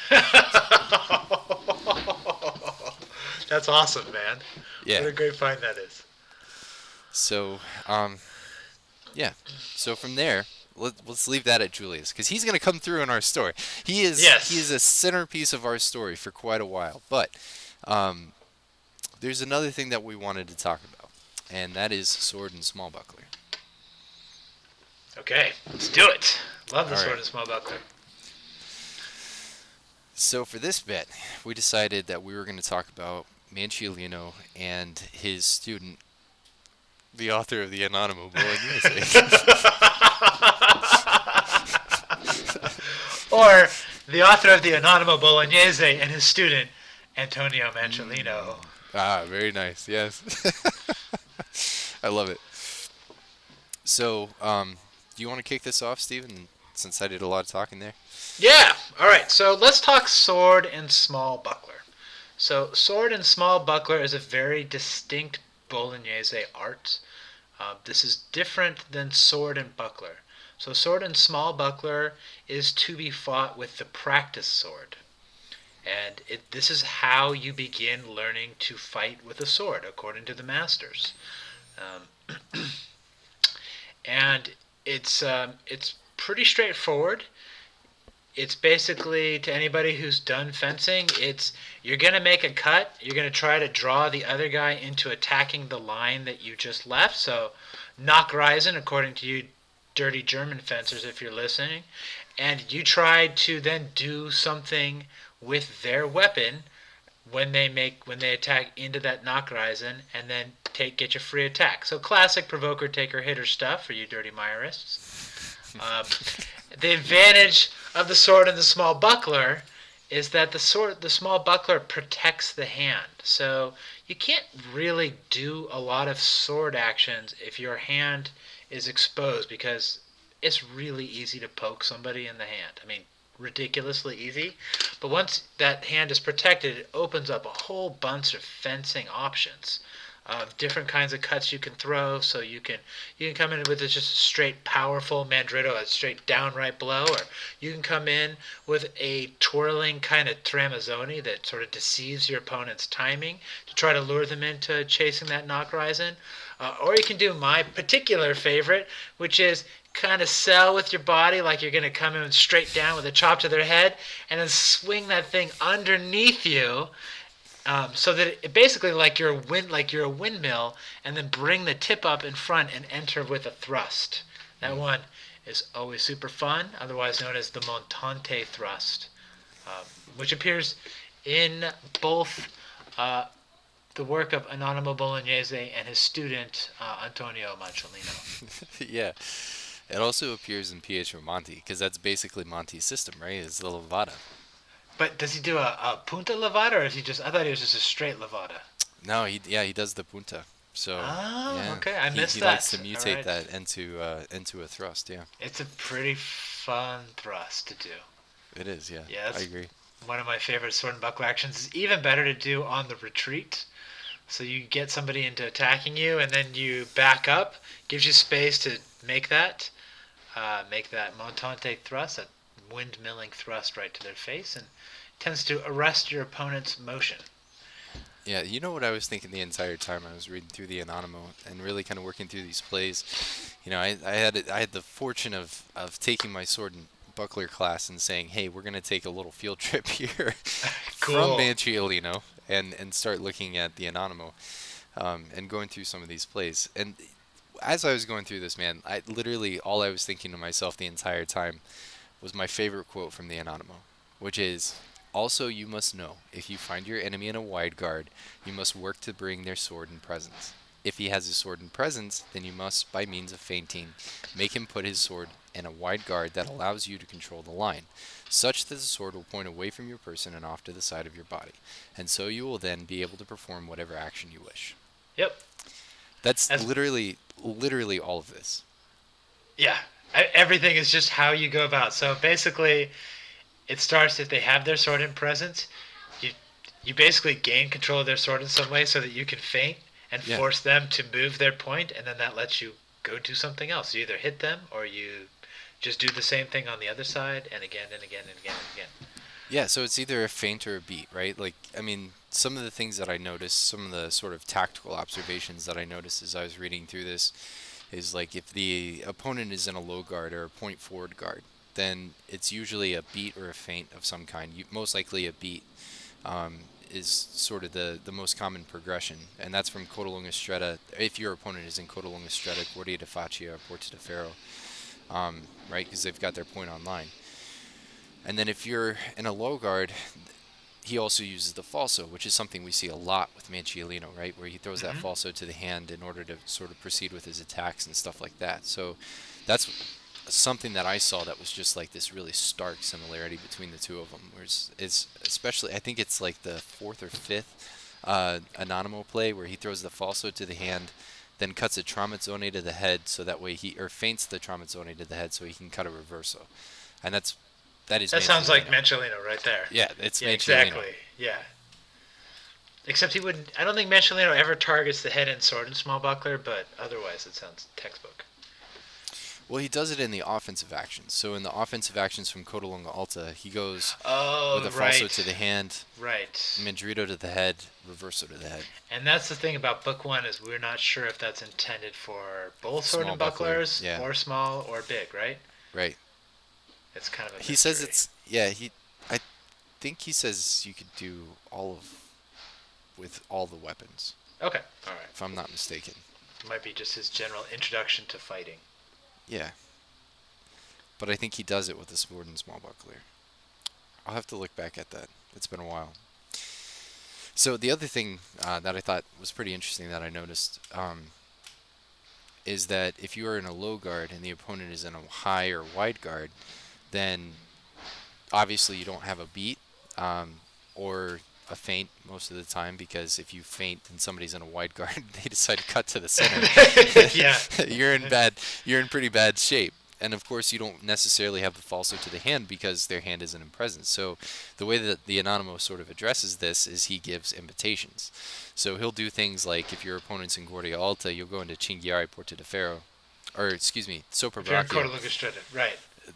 The craziest play, the one where, yeah, you're in Codalunga Stretta, your opponent's in Sopra Braccio, you go into Cinghiare Porta de Ferro, and your opponent decides to cut a reverso at you, right? You would Right. think, okay, I'm going to parry and Guardia di Testa. Right. He says, feint the parry and Guardia di Testa. Yeah. What the hell? I Anonymous, what are you love that, thinking? dude.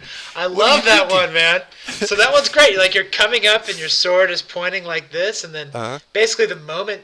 So if you're doing a head guard, right? Yeah. Most people, if they have any skill, recognize that you're going to gain control of their sword when you do Yeah. that. So they don't actually fall onto it. They usually turn it into some sort of tondo. Right. Right, so they're like, basically, if once you get good, you're like, I'm cutting, I'm not going to win this, I'm going to do something to get their sword out. Well, as they cut the tondo, you just tondo behind their tondo, essentially. So you just, Yep. oh, you're not going there? Yeah, I didn't think you'd go there. Boom, and then out.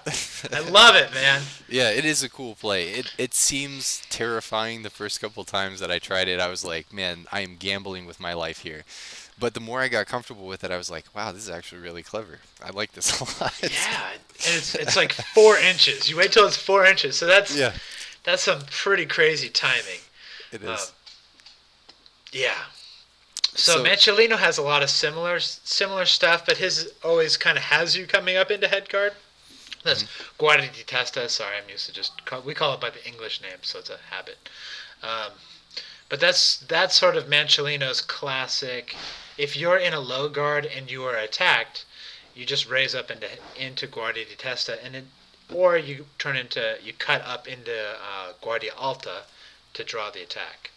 Um, yeah, but yes, so that has that advantage of, then you have the true edge coming up to protect you, and you also have the advantage that you can just throw attacks from Guardia di Testa. So it's essentially just a way of preparing an attack. So if you're in a low guard, you just you're throwing a Mandrito, you just, instead of throwing it from here, like directly, you're just preparing via a guard change.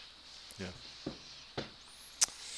Yeah, I mean, I think the interesting kind of differentiation that we can draw really between Manciolino and the Anonimo, and what probably kind of separates them and maybe even puts the Anonimo more in Marazzo's realm, is that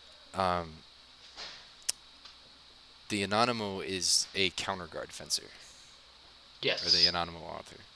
He's Right. definitely a counterguard fencer, where Manciolino is all about finding yourself in the same guard as your opponent. Right. Well, so that's if you're. Well, so we don't know if that's for pedagogical reasons or not. But I guess, yeah. No, all right. I see what you're saying. Like his whole setup is based on the idea of you placing yourself in the same guard as your opponent, unless you're doing sword and small buckler, in which case it doesn't matter what guard your opponent is in. You're just in Guardia Alta, and you start throwing a bunch of crazy blows. Yeah, I mean, for his offenses though, like his offenses are very, I mean, they're still same guard oriented. I had to double check on that too, because I was like, I just wanted to see. But the cool thing I think about Maciolino is he's consistent in his approach to the fight, where I kind of go back to his general advice where he talks about, you know, if your opponent has, the low guards are good for attacking with a thrust and for defending, and the high guards are good for attacking with cuts, and just attacking in general. Yeah, the Um, low guards are for defending, and yeah, and the high guards are for attacking, right? Um, and the interesting thing is, and he says the only natural attack from the low guards is a thrust. I think is what he says. right. But if you look at his the way that he kind of lays out the attacks through his low guard plays with the offenses, is they always either lead with a thrust or they lead with the falso to the hand. Almost always, yeah. Yeah, and so I mean, Yes. I think there's like one play with Codalunga Alta Yeah, the where Fendente. you do the Fendente, but you do that. That's actually a super clever play. I love that play, by the way. Right, and it's basically a thrust. At least that's how I've been doing it. It's a thrusted So Fendente. the way that I do it is like Okay. this. So I use that. I would use that, for example, if I were fighting against an opponent who was, you know, very much inclined to stay and measure with me, right? So they're trying to stay within that distance Yeah. of me. And so if I take a step back, they take a step back. If I take a step forward, they take a step back. That kind Right. of person. Yeah. So what I do is basically make it look like I'm going to take a step back, and instead I gather back, and then I Right. spring forward with that changing step, and that Fendente goes right to the top of their head. Doesn't matter if they Right. thrust, they cut, or they stay in guard. Doesn't matter what happens, that Fendente controls the center and just goes straight to the top of their head. Right, it's And basically super like a powerful. Scheitelhau Yeah, with exactly. a gathering step. Yeah, Yeah. but don't use that filthy German language here. I mean, they're pretty great at describing blade interactions. They are. And it's they that are. same basic idea, like you're on top and you push it forward, so it just traps their blade underneath yours and brings it. It's basically a thrust, so it brings it into your cross as opposed to just chopping down. Yeah. So, I mean, that actually helped me kind of like determine and kind of understand like the pedagogical approach of Manciolino when it comes to sword and large buckler, because, you know, you see Manciolino do this with both sword and large buckler and with the sword alone, where he starts with that thrust and then has all the cut options around it, right? Right. But if you look at the guards that he emphasizes for all of those, they're all low guards, right? Right. So that's why he's doing that. So that gathering step that he does, that stringere of space, where he does that quick gathering step at the very beginning, is to trap your opponent in a low guard, so their only good option is to deliver a thrust. Because if they raise their hand to cut, then you can go with a contra-tempo action. Because it'll be big, and you can read the tempo. Because they'll have to raise their hand to deliver a cut. In theory, in reality, it doesn't work out that well, but in theory, yeah. Well, The buckler sort of is like you can do that, but then you thrust and they just parry with their buckler, and it gets kind of messy and complicated. You can kind of... I've got some tricks. All right. I've got all some right. tricks. Yeah, I mean, Teach- it's I'll possible. I'll teach some classes someday on the things that I've learned. All right. All right. About his I think that Manciolino actually uses a lot of buckler presses, and is very active with the buckler and engaging and stretta and trying to kind of close and control your opponent's sword So with that- yours and their buckler. That brings us to the other main huge difference between Manciolino and the Anonimo Bolognese, which is that Manciolino gives us 32 different close play actions. Yep. So Manciolino's really big about the sword and buckler and coming into the bind, essentially. So kind of binding in the middle of the sword in the center space with neither person at a real advantage, and all the different little winding type of cuts you can do and actions from there. And the Anonimo does not provide any of that for his sword and buckler material, if I recall correctly. He has some for the sword alone, but his mezza spada actions are not that exciting. Yeah. So Manciolino has a lot of great ones to do there. Oh God, the best, the absolute best. That blade grab. He's got the Peruvian play that Marazzo also does. I actually pulled that off once. I couldn't believe it. It Oh my God, literally- that's literally amazing. works, and I've never wrestled before. I was just like, I mean, I don't know. I'm just gonna grab onto The you book like a says it. monkey. Let's see if it works. Yeah. Yeah. So apparently the idea is if you press in really hard, if you're bigger than somebody and you press really hard, if they don't want to be pushed back, they have to press really hard into you. So then you're like, okay. And then in the tempo that they're pushing into, you're just like, okay, we're gonna go back now. And then it turns out there's this whole thing called sacrifice throws, which are fantastic. So Yeah, I never that's did awesome. wrestling, so this is all like news to me. Yeah, yeah. No, it's pretty cool. It's interesting, and Manchelino does the same kick that Marazzo does, but he does it to the stomach, whereas Yes, Marazzo does it to the testicles because right. Marazzo's an asshole. Uh, right, Marazzo's friends with Guido, and if he kicks you in the balls, that's just tough luck. He's got knights to back him up. Angelino's like, That's right.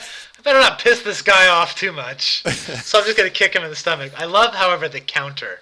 I've always wanted to do this to somebody. The counter to the kick is to just take your buckler and Yeah, drive it into their drive it shin. into their shin. Yeah. Oh Boom! God. Oh, oh, oh, Oh, oh, it sounds so oh. bad. And this is the time they're not wearing shin guards for this, so No, that's gonna hurt no. like a mother. That's a definite, almost like worth inviting somebody to kick you to the nards just to be able to buckler them to the shins. Yeah, the setup to that place pretty interesting too, but maybe we'll talk about that at a later time. Yeah, but yeah, so, and we're going to be But having a class on that at the event. Sorry that you won't be able to make it there, but really excited yeah, about, I love the Stretta plays and really want to work with people to try to figure out the tactical contexts in which you can to use them successfully against highly resistant opponents. yeah, and of course that Marazzo play where he ends up kicking somebody in the nads is also gave gave us the gift of direct swingers absolutely fantastic footnote Right. About where gallantry. yeah, Marazzo says kick him in the nuts and take a step back and strike a gallant pose. And then Jarek says Jarek says in the footnote gallantry is subjective. It was a different time, a different era. Oh man, Oh that's yeah. awesome. But yeah, I love those Stretta plays. So I guess maybe that's a little side thing we can do sometime is start putting up interpretations of not only these different Stretta plays, but realistic contexts in which to use them. Yeah, for sure, for That's sure.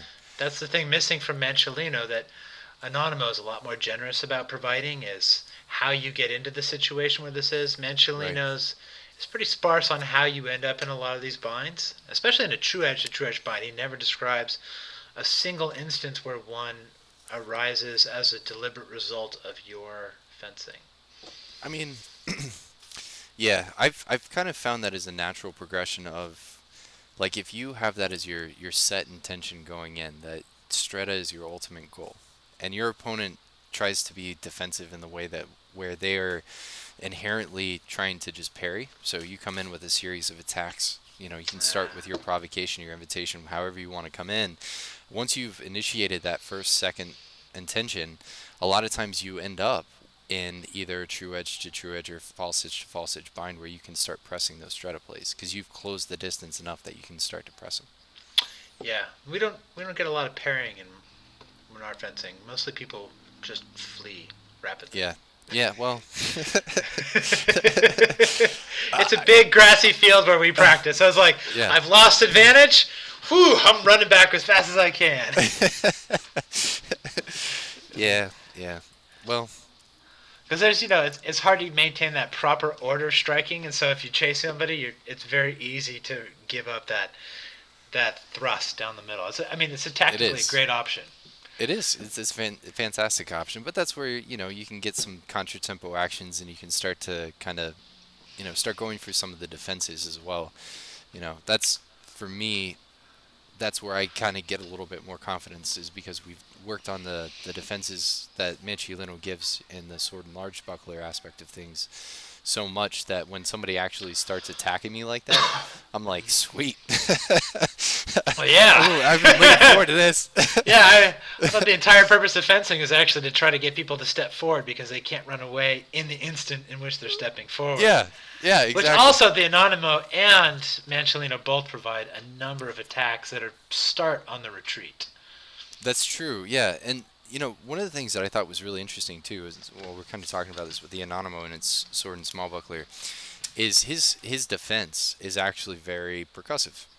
He uses a lot of beats, so Guardia de Testa beats, or even true edge to true edge, beating your opponent's cuts as they're coming in. I guess it depends on your interpretation. or my favorite, which is basically Manciolino's get out of every situation, which is when in doubt, guardia faccia. Yeah, back up, stick the point in their face. That's We had right. an instructor come out once who called that the fuck off parry. Yeah, The fuck off defense. Fuck that's right. off! I love that. But I so when I was working through the Anonimo plays with my students, there's another play from the Anonimo that kind of stood out to me a little bit, where you're in Codalunga Stretta, your opponent is in Guardia di Faccia.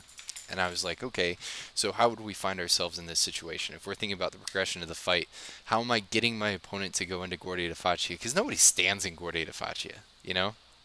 I don't know, maybe you Right. guys do, but I just, Occasionally. So, like, when we get lazy, yeah, you just you're kind of like, like, how yeah, about, let's just bind. yeah, all right, Yeah, yeah, let's it's just stick kind it of out low. there and Guardia di Yeah, Faccia. just stick it out there. Let's just see what happens. I All mean, right, if you that's don't fair. feel like moving and you don't want to Yeah. have to worry about getting whacked on the hands, it's a great card to beat. It is a great guard to be. Again, the safest guard, right? Yes. I mean, unless somebody's coming with that falso underneath, in which case you have to turn your buckler underneath, which is from another play in the Anonimo. Right. Also from Manciolino. But the cool thing is that with this play, so I was thinking about what would kind of cause that, right? So you think about somebody trying to go into like a contratempo type action.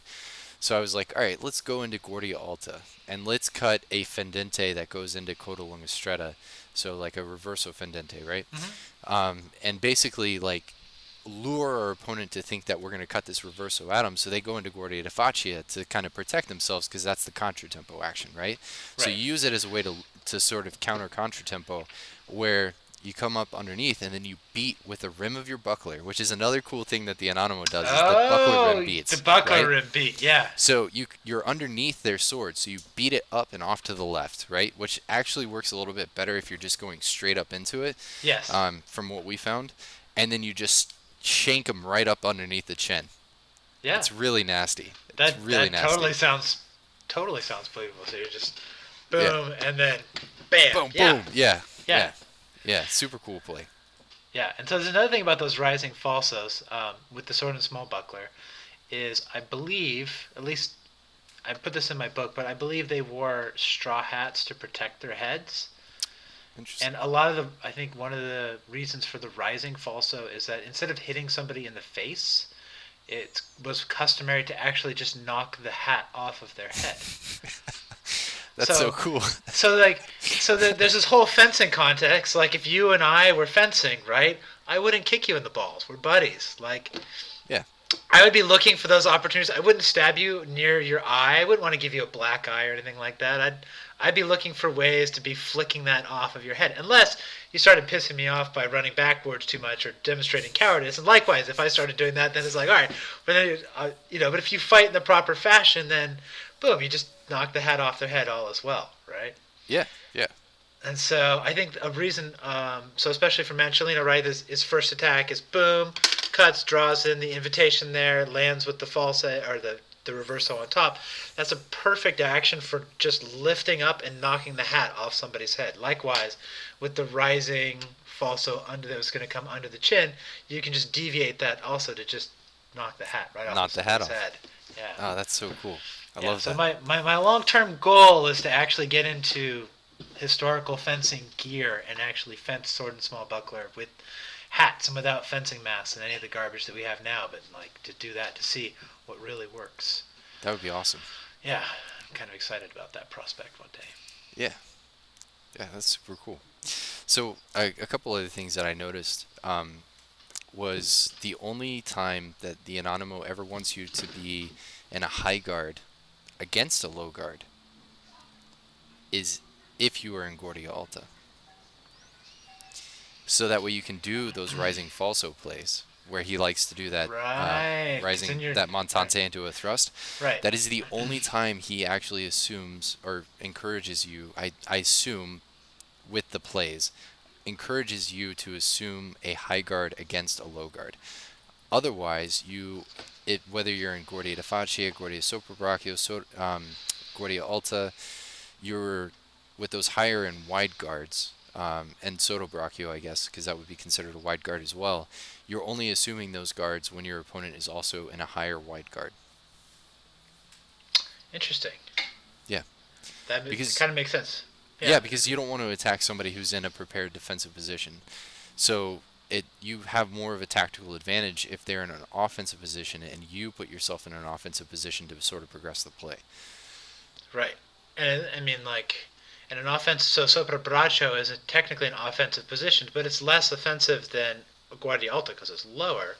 And so it's kind of like just one step down the tree. And so that's why you're able to come over the top of their cuts and stuff like that. Yeah, That's super interesting. yeah. Yeah, So, so much the sword and the small buckler. It's such a fascinating weapon system. oh yeah, no, I had a great time kind of weeding my way through that. That was it was an adventure for sure.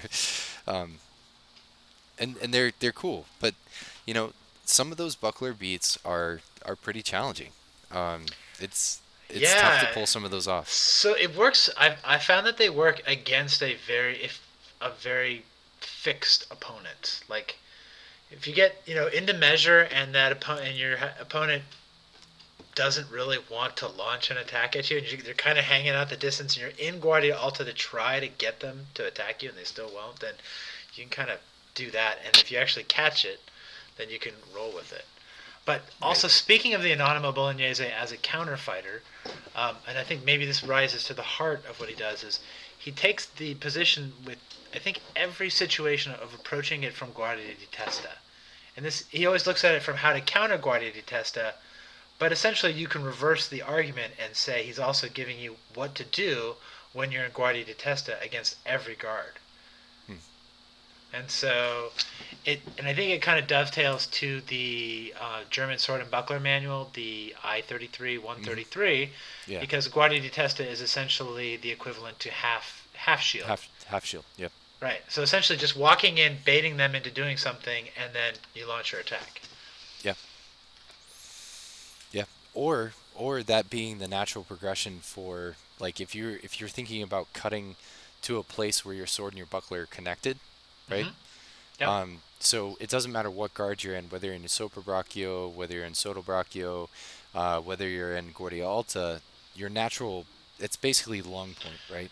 But it's Right. long point with the sword kind of extended up in the air. Right. And so So that's it kind will of, pass. It's a position that a reverso will pass through. it is, right. Yeah. And you can make a Mandrito kind of stop there. You can make it, well, I guess, yeah, Yeah, you can prepare yeah, one there. So you yeah, here and you yeah, prepare it here and then stop there. Yeah. Yeah, that yeah. would work. You know, you just kind of stick it out there. Yeah. Yeah. Oh Yeah. man, it's a shame we're not getting together, man. We could have so much fun preparing, doing Oh stuff yeah, on Sword I and know. Buckler together. God, I would Ah, love what a that so shame. much. Yeah. So I I don't guess, find many Sword and Buckler nerds, sadly. oh man, it's pretty much my only study right now in the Bolognese system is just sword and Really? buckler. Yeah, but Yeah. I've kind of gotten bored of Sword. Basically, I kind of figured out enough for Spada Solo that it's kind of like at this point it's what I yeah, teach. But I mean, I've got a year's worth of material, and it's basically the same thing over and over again. It's just right. You've you got cut here. Mancilino, you've got Marazzo. They're both pretty short. I mean, you got Dalagoke. Do you teach from Dal? Oh, well, I guess you're doing the Anonymous, so you've got a ton of material. I just do the anonimo. Yeah, Yeah, for sword alone, I purely anonimo. I don't yeah. know why you would do anything else. So Yeah, I kind of wanted to wrap this up yeah. with Let's wrap. Marazzo's counter guards, which is also interesting because Marazzo actually gives us advice for what to do when you're fighting with a sword and buckler. In that progression of guards that he gives in the Oh, middle is that section in of a book sword and two. buckler context? I wasn't aware of that.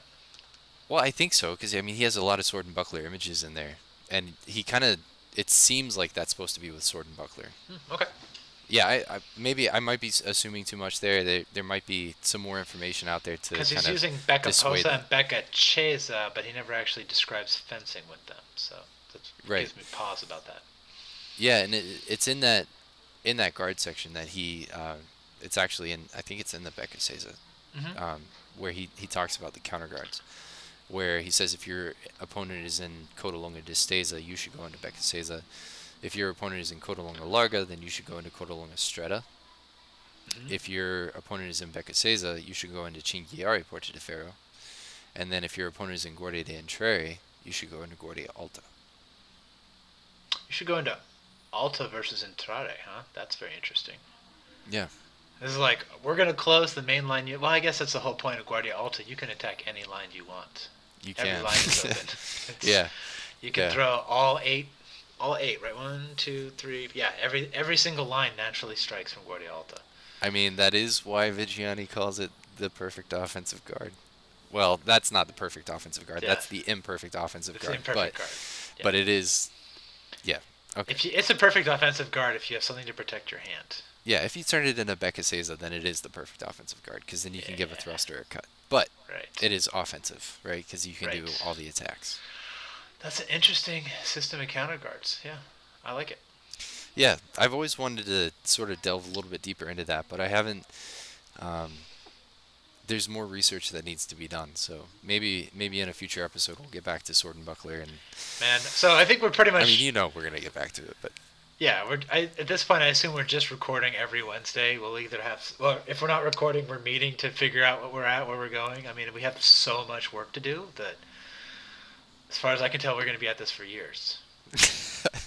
well, it's a labor of love. It's a Yes, it labor of is. love, Yes, and that's it's going to because be we awesome. love you, dear listener, and we will continue to bring you this fantastic content. It is amazing stuff, amazing stories, and it's an amazing hobby. That's right. Steven, thank you, sir, and I'll see you next week for the next episode. All right, Joshua, good times, man. You too, buddy.